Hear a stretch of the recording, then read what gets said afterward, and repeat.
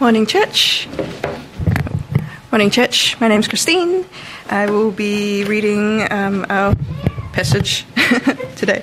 So our passage is 1 John, chapter 5, verse 13 to 21. So it's found on page 1057 on the Black Bibles. So it's close to the end. I'll give you guys a little bit of time to turn to that.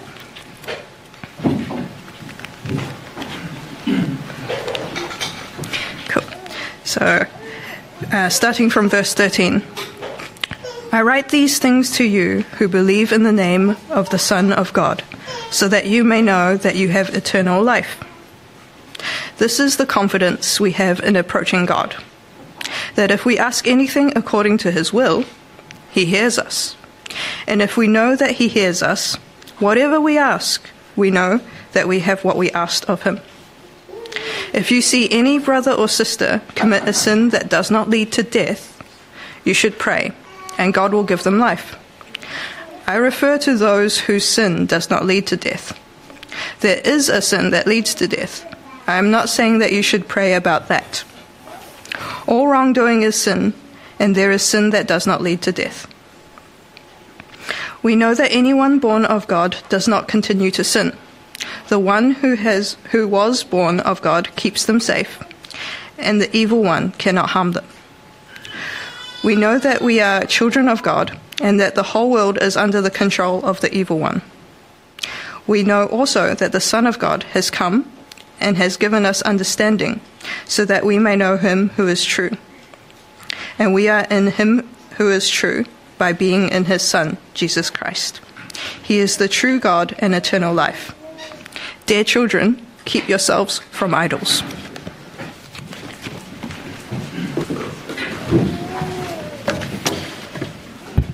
Thanks, Christine. Good morning. If I haven't met you before, my name's Andrew. I'm one of the pastors here. It's great that you can join us this morning. Particularly, congratulations on finding us and finding a car park, unless some significant other of yours is still doing laps around the streets trying to find one. Well, hopefully they'll make it before the end of church. It'd be great if you can have 1 John open.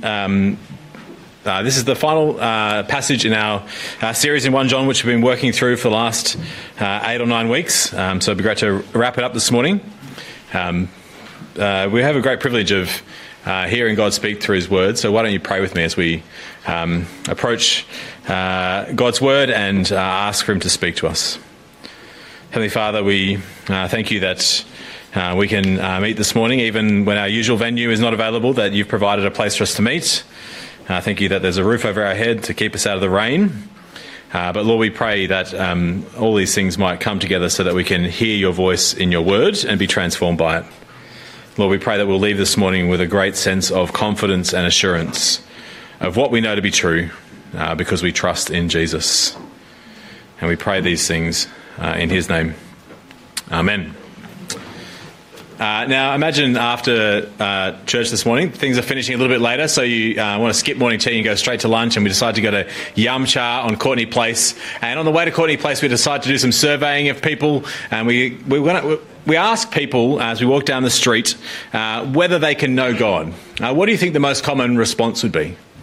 Whether they can know God. I think most people would say, I don't know. I don't know whether you can know God or not. If you want to be like a smarty pants, the fancy word for that position is called agnostic. Agnosticism is the belief that we don't know or we can't know about the existence of God and what he's like. Agnosticism is uneasy and skeptical about things being certain or concrete. It taps into kind of the spirit of our age. It's quite a, we love to keep our options open. We don't want to commit to one thing. We're kind of terrified of anything that smells like a commitment. We want to not RSVP because in case we get a better offer later. Agnosticism is like the ultimate of that kind of FOMO. To be agnostic, you don't need to commit to anything. You can just shrug your shoulders and say, I don't know. And that's fine. Agnostic, the word, though, is interesting. It comes from Greek, agnostic, so not knowing. And it's no wonder we prefer the Greek word to describe someone who says they don't know about God, because do you know what the Latin version of agnostic is? Anyone do high school Latin? Ignoramus. That's what it means, to not know. Ignoramus. So if you're at your work Christmas party later this week and you're chatting with someone and they ask what you did on Sunday, and you said, I went to church, and then they say, well, I don't know whether you can know about God. If you really want to kind of get the conversation going, well, you could say, I'm sorry that you're an ignoramus.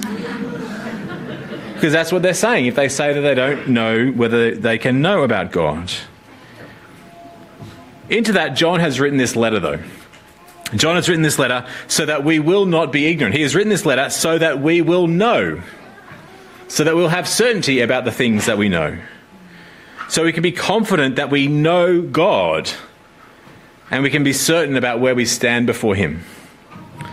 Because when we know this, when we know we can confidently stand before God, then sticking with Jesus, says John, it makes complete sense.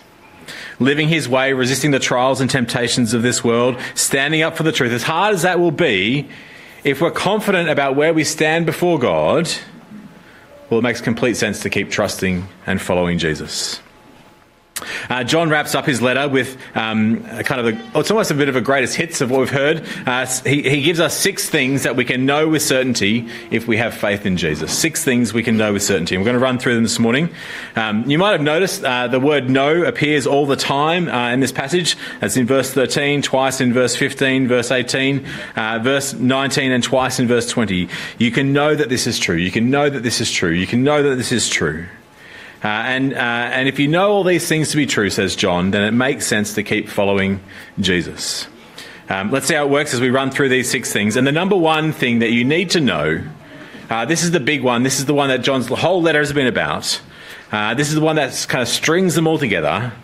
Number one, if you know Jesus, you can know that you have eternal life. If you know Jesus, you can know that you have eternal life. Now, we've... chapter 5, verse 13, John writes, I write these things to you who believe in the name of the Son of God, that is Jesus, so that you may know that you have eternal life. Now, if you've been with us over the last term, we've kind of come to this verse a few times already, because this is like the driving force behind why John wrote his whole letter. He wrote it so that his readers would be confident, so they'll have certainty that they have eternal life. Now, you might remember that these believers, they were under pressure from their friends and their neighbours to walk away from Jesus. They're surrounded by people who are saying that Jesus, he's not the Christ, that it's ignorant to think that Jesus is the Son of God come to earth. But John is writing to tell them, you can have confidence. You can know. Remember how John started the letter back in chapter 1. John started the letter by saying to them, hey guys, I was there. I lived with Jesus. I saw Jesus. I heard him. I spent time with him. And I'm telling you that Jesus really is the Son of God. And here John finishes his letter by reminding them that those who believe in Jesus, those who believe that he is the Son of God, well, they really will have eternal life. Now, if we pause for a moment, to have eternal life, that is an amazing thought. To know for certain that you will be with God and his people, enjoying his blessing for all eternity. That's amazing. A lot of people hope that when they die, they'll go to heaven. But if you trust in Jesus, John says, you can be sure. And that's not an arrogant thing to say. He said before that we can only be saved because of what God has done for us in Jesus, that Jesus died on the cross for our sins. So when you can have that hope not because you're a great person, but because Jesus is a great Saviour. And we can know that for sure. And when you know something like that for sure, for certain, it really shapes how we experience life now, doesn't it? One of the things, if you've been around Southerton Hill for a little while, you'll hear me kind of rant against is bucket lists.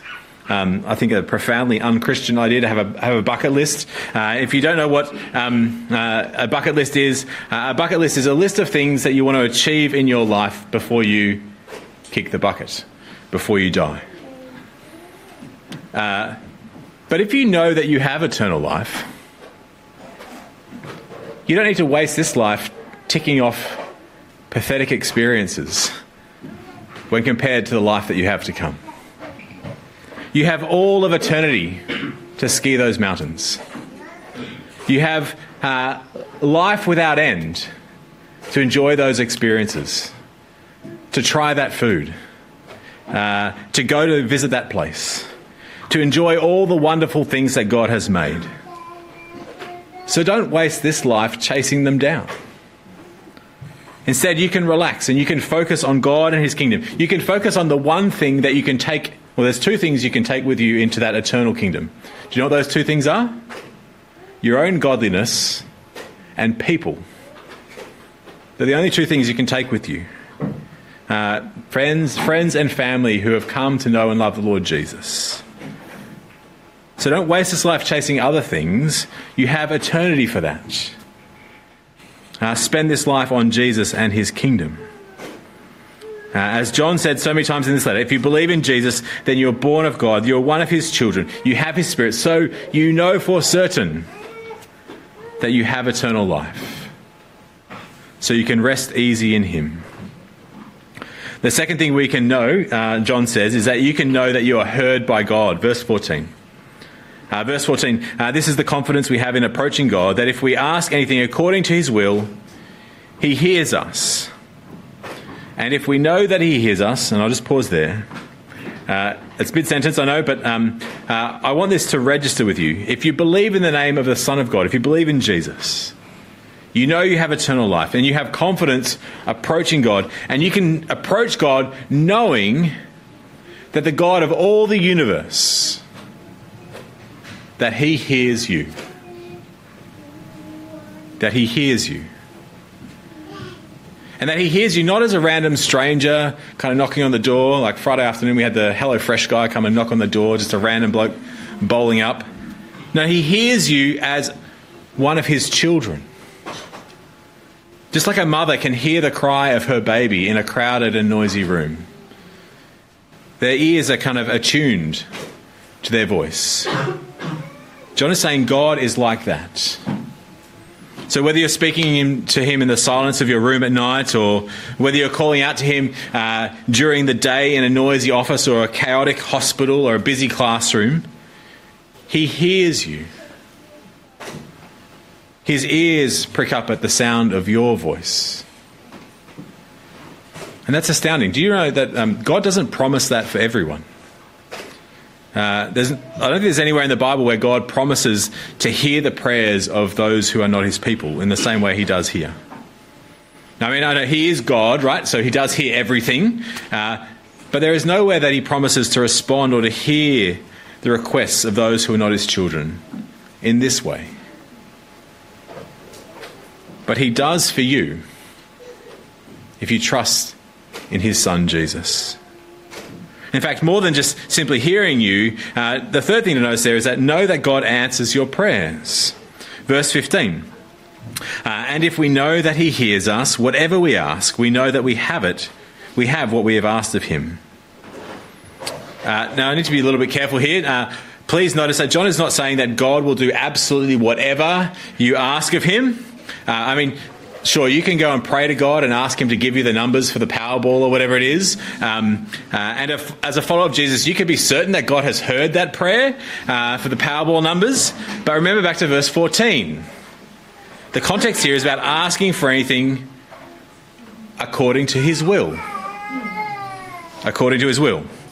In other words, when we ask for things in line with God's loving intentions for us, then of course he'll give them to us. And so if God doesn't give you the Powerball numbers, well then God has decided that that is not part of his good and loving will for you. That is not a good thing for you, God says. God is not going to withhold from you anything good. Just ask him for it and it's yours if it's in accordance with his will.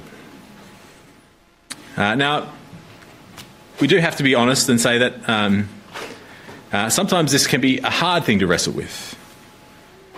Sometimes we might pray for something and we think it is good, and yet God doesn't give it to us. Sometimes we really do ask and we really do have the right motives, and the answer that comes back is no, or not now. Now, as hard and as painful as those times might be, it's helpful for us to remember what we saw back in chapter 4. Back in chapter 4, we saw that God is love. that God is not mean-spirited. We've seen the ultimate example of that as God sent his one and only Son into the world to die in your place, to save you as a sacrifice for your sins. And we see in that God is for you. He is for you more than you can imagine. And so, even though it is hard, we can have confidence and we can trust that he knows what he is doing. And everything you ask, you'll have if it is in line with his good and perfect will. And in the context of 1 John, I think the absolute best thing that John has in mind here of asking from God is asking for eternal life.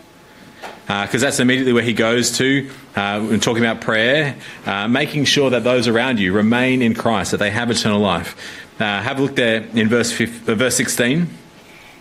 If any of you see a brother or sister commit a sin that does not lead to death, you should pray, and God will give them life.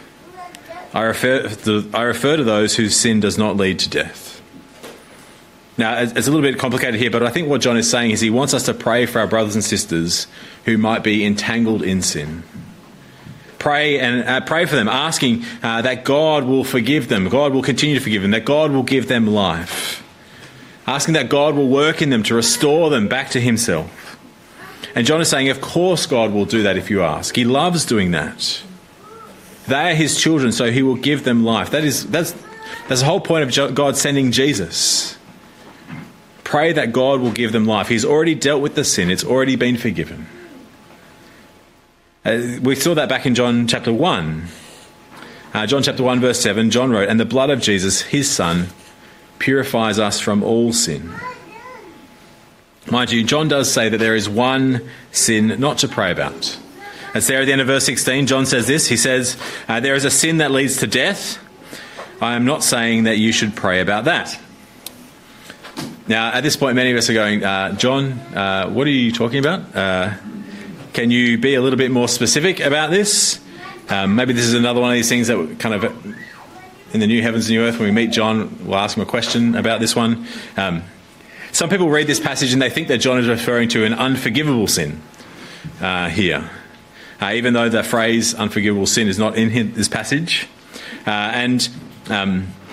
The phrase an unforgivable sin, I'm sure you've heard it before if you've been around church for a little while. It's a really unhelpful phrase at times because as soon as you mention it, half the people in the room are worried they've done it. There's no shortage of kind of random and unhelpful suggestions as to what the unforgivable sin might be. Some will say it's divorce or suicide or abortion or some particular sin, and I've heard them all. But don't worry, they're not the unforgivable sin. And the idea here of an unforgivable sin, it totally undermines the intention of what John is saying here. Because remember verse 13, why is John writing this? This passage is all about those who believe in Jesus knowing and having confidence and having assurance and comfort that they have eternal life. And so in a part of the Bible where John is building confidence that we have eternal life, it would be strange for him to drop in this unforgivable sin and then not mention what it is. Instead, we need to look closely and see that John's talking about a sin that leads to death. A sin that leads to death. Now, to work it out, I think we need to go back to verse 12 from last week. I think that's vital. Verse 12 says, "Whoever has the Son has life. Whoever does not have the Son does not have life." So it seems to me that in the context, the sin that leads to not having life, that is death, the sin that leads to death is the sin of not having the Son. It's the sin of rejecting Jesus. And John is saying here, don't bother asking God to give eternal life to people who consistently and continually reject Jesus. If someone's walked away from Jesus, if they're consistently ignoring Jesus, don't ask God to give them eternal life while they continue to rebel against him in that way. Whoever has the Son has life. Whoever does not have the Son of God does not have life. A much better thing to pray, and I think John would agree with this, pray for God to soften their heart, to bring them to repentance. Ask God to reveal himself to them in Jesus and for them to start following him. And as we heard time and time again in John, trust in Jesus. That is the thing that leads to eternal life. Trust in Jesus. That is essential. And so it's foolish to think that God is going to give someone eternal life if they continue to reject Jesus, his promised Son and Saviour. Now, John's on a bit of a roll here. He's got a few more things that we need to know, things we need to know if we believe in the Son of God. The fourth is that we don't continue to sin. Verse 18. Verse 18, we know that anyone born of God does not continue to sin. The one who is born of God keeps them safe. And the evil one cannot harm them. Now we're going to pick up the pace a little bit here because this is something that John's touched on a lot through the letter. Simply he's saying God's children do not sin. They don't sin. He's not saying it's impossible for them to sin. He's just saying that it's inconceivable that they would want to. That's not kind of in keeping with God's Spirit that lives within them. And in this last section, like I said, John is kind of it's his greatest hits of the letter. Every time I open my computer this week, it's been filled with people's Spotify Wrapped or whatever. Did you get that? I'm too nervous to kind of press that button in Spotify because I think it'll spit out all these kids songs that my kids have been listening to, and it's not really something I want to share. This is like John's Spotify Wrapped of his letter, right? He's reminding us of the things that he's hit time and time again. And here he's reminding us that God's children, they will love. They will not sin. They will not pursue sin. That's not who they are. That's not who they are because, the next thing to know, they are God's child. Verse 19. Verse 19, we know that we are children of God and that the whole world is under the control of the evil one. You see, he's telling them again that as followers of Jesus, we've been born again. As followers of Jesus, we are profoundly new creations. We have been adopted into God's family. We've been given God's Spirit. And now that we belong to God, we've been set apart. We've been set apart, which makes a difference to how we see the world around us. You see, the world in which we live, it does not belong to God.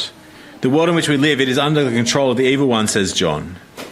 And so since we are God's children and we live in this world that is opposed to him, we need to realise that we will be different. We shouldn't expect that we'll fit in all the time because we won't. As children of God, we shouldn't be surprised, says John, by conversations or discussions or things that happen around you that just make you feel awkward or out of place or uneasy. As children of God, John says we should brace ourselves for that because as children of God, we live in a world that is controlled by the evil one. And so when those moments of awkwardness come, when the pressure comes, we can comfort ourselves as God's children with the knowledge of the sixth thing. We can comfort ourselves that we know the true God. Have a look there in verse 20. Verse 20, we know also that the Son of God has come and has given us understanding so that we may know him who is true. And we are in him who is true by being in his Son, Jesus Christ. He is the true God and eternal life. Now, I've cheated a little bit there because there's two mentions of know in verse 20. I didn't know if you realised. And 7 would have been a great biblical number to have 7 things that we know. But these two are kind of connected, so I kind of put them together. It's about knowing the true God because we know his Son, Jesus Christ. It's about knowing the true God because we know his Son, Jesus Christ. See, God has taken the guesswork out. God doesn't want us to wonder whether he exists or not. God doesn't want us to wonder what he is like. He has revealed, he has shown us in his Son, Jesus. And therefore, by knowing Jesus, we can know what the true God is like. And that's the key word there, isn't it? True. That word true gets repeated 3 times in this one verse. We know him who is true. And we are in him who is true by being in his Son, Jesus Christ. He is the true God and eternal life. Now, truth is a kind of slippery idea these days. especially when it comes to God. And to claim that you know the truth and that others might be ignorant of the truth, that's almost the most offensive thing that you can say. Hence the popularity of agnosticism. But John doesn't have a problem with that. John is saying there is one true God. And John is saying that as a follower of Jesus, you know the one true God, which is an extraordinary privilege. And knowing this one true God through his Son, Jesus Christ, you now know the way to eternal life. And John has now brought us back to where his passage began. It's really the whole driving point of this letter, all the way through. So if you are here today, and if you believe in the Son of God, if you're here today and you truly believe that Jesus is the Christ, then whoever you are, wherever you are from, whatever your background, whatever you've done, if you believe in Jesus, you can know God. And you can know that you have eternal life. And if that is not enough, know that God hears you. That he answers your prayers. That you do not continue to sin now because you belong to him, because you are his child. You know the one true God who is the source of eternal life. And because we know all of this, well, it makes John's last little sentence make sense. Do you notice that last sentence of the whole book? Verse 21, dear children, keep yourselves from idols. For a long time, I thought John must have been running out of parchment. And he's got this whole thing on idols that he wanted to say, but he ran out of space, so he just tacked it on the end, kind of like me at the end of an exam, where there's like a whole kind of third of the question that I wanted to answer, but I've run out of time, and so I just write a sentence to let the examiner know that I've got things to say about this. Where does this sudden mention of idols come from John? He's not mentioned idols at all up until this point.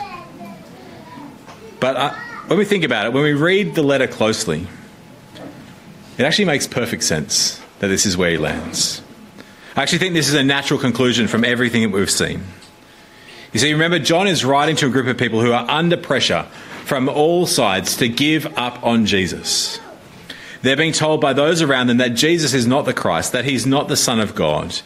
They're being tempted to turn away from Jesus. And whenever they turn away from Jesus, and whatever they turn to other than Jesus, well, that will be an idol.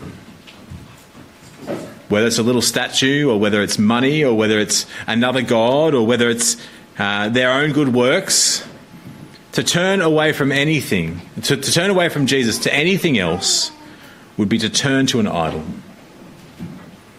And so John is saying here, what is really obvious after everything he's said so far: don't do it. Don't turn to anything else to save you. Don't turn away from Jesus. Keep trusting in him. Keep treasuring him. Keep worshipping him, because he alone is the one who can give you eternal life. He alone is the one who can reveal God to you. He alone is the one who can make you one of God's children. So you'd be mad to turn from him and go and worship an idol. In 2011, a man named Michael was clearing out his great aunt's house after she passed away. Some of the contents of this old house were left to him in the will. And he was down in the basement emptying out a cupboard, and he noticed there was some, at the bottom of the cupboard were some dusty comics. And so he put them in a box with all the other boxes to get shipped back to his house, and he didn't give them a second thought. When the boxes arrived at his house, he was kind of unloading them from the truck and talking to a friend and said, "Oh, this one's got some old comics in it." And the friend said, "Oh, maybe you should look up to see if they're worth anything." A quick Google search later, and Michael's world was turned upside down.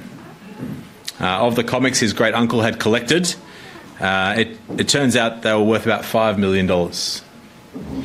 There's a list, apparently. There's an authoritative list of the 100 most valuable comics in the world. In that collection, he had 44 of them. Now, Michael, knowing the value of these comics, knowing the value of what they were worth, how precious they were, he would be mad, wouldn't he, to kind of throw them away, or to bury them at the bottom of the closet, gathering dust. And in some way, that's what John is doing here at the end of his letter. To this group of people who have been tempted to turn away from Jesus, to ignore him, tempted to chuck him out because they don't think he's all that important anymore. Well, John is reminding them of how valuable Jesus is. Reminding them that if they stick with Jesus, that if they believe in the name of the Son of God, that they can know for sure that they have eternal life, that they can know for sure they have so much more. And so John is saying, whatever you do, don't turn away from him. Because as John wrote in verse 12, and we'll finish with these words, chapter 5, verse 12, whoever has the Son has life. Whoever does not have the Son does not have life. Will you pray with me? Heavenly Father, we thank you so much for all that we have in Jesus. We thank you that we have eternal life. We thank you that we don't just have it, but we know with certainty that we have eternal life in him. And so, Lord, help us to live this life with great assurance. Help us to treasure and value Jesus and not be tempted to worship any other things. And Father, we pray that we might know with certainty that we are your children, that you hear our prayers, that we can know you, the one true God. And Lord, we pray that we might hold fast to this each day of our life as we wait for Jesus to return. And we pray these things in his name. Amen. We're going to respond to God's word by reminding ourselves that that perseverance, that endurance, that assurance that we have is not because of our efforts, but it's all because of Jesus and his work in us. So please stand as we sing together.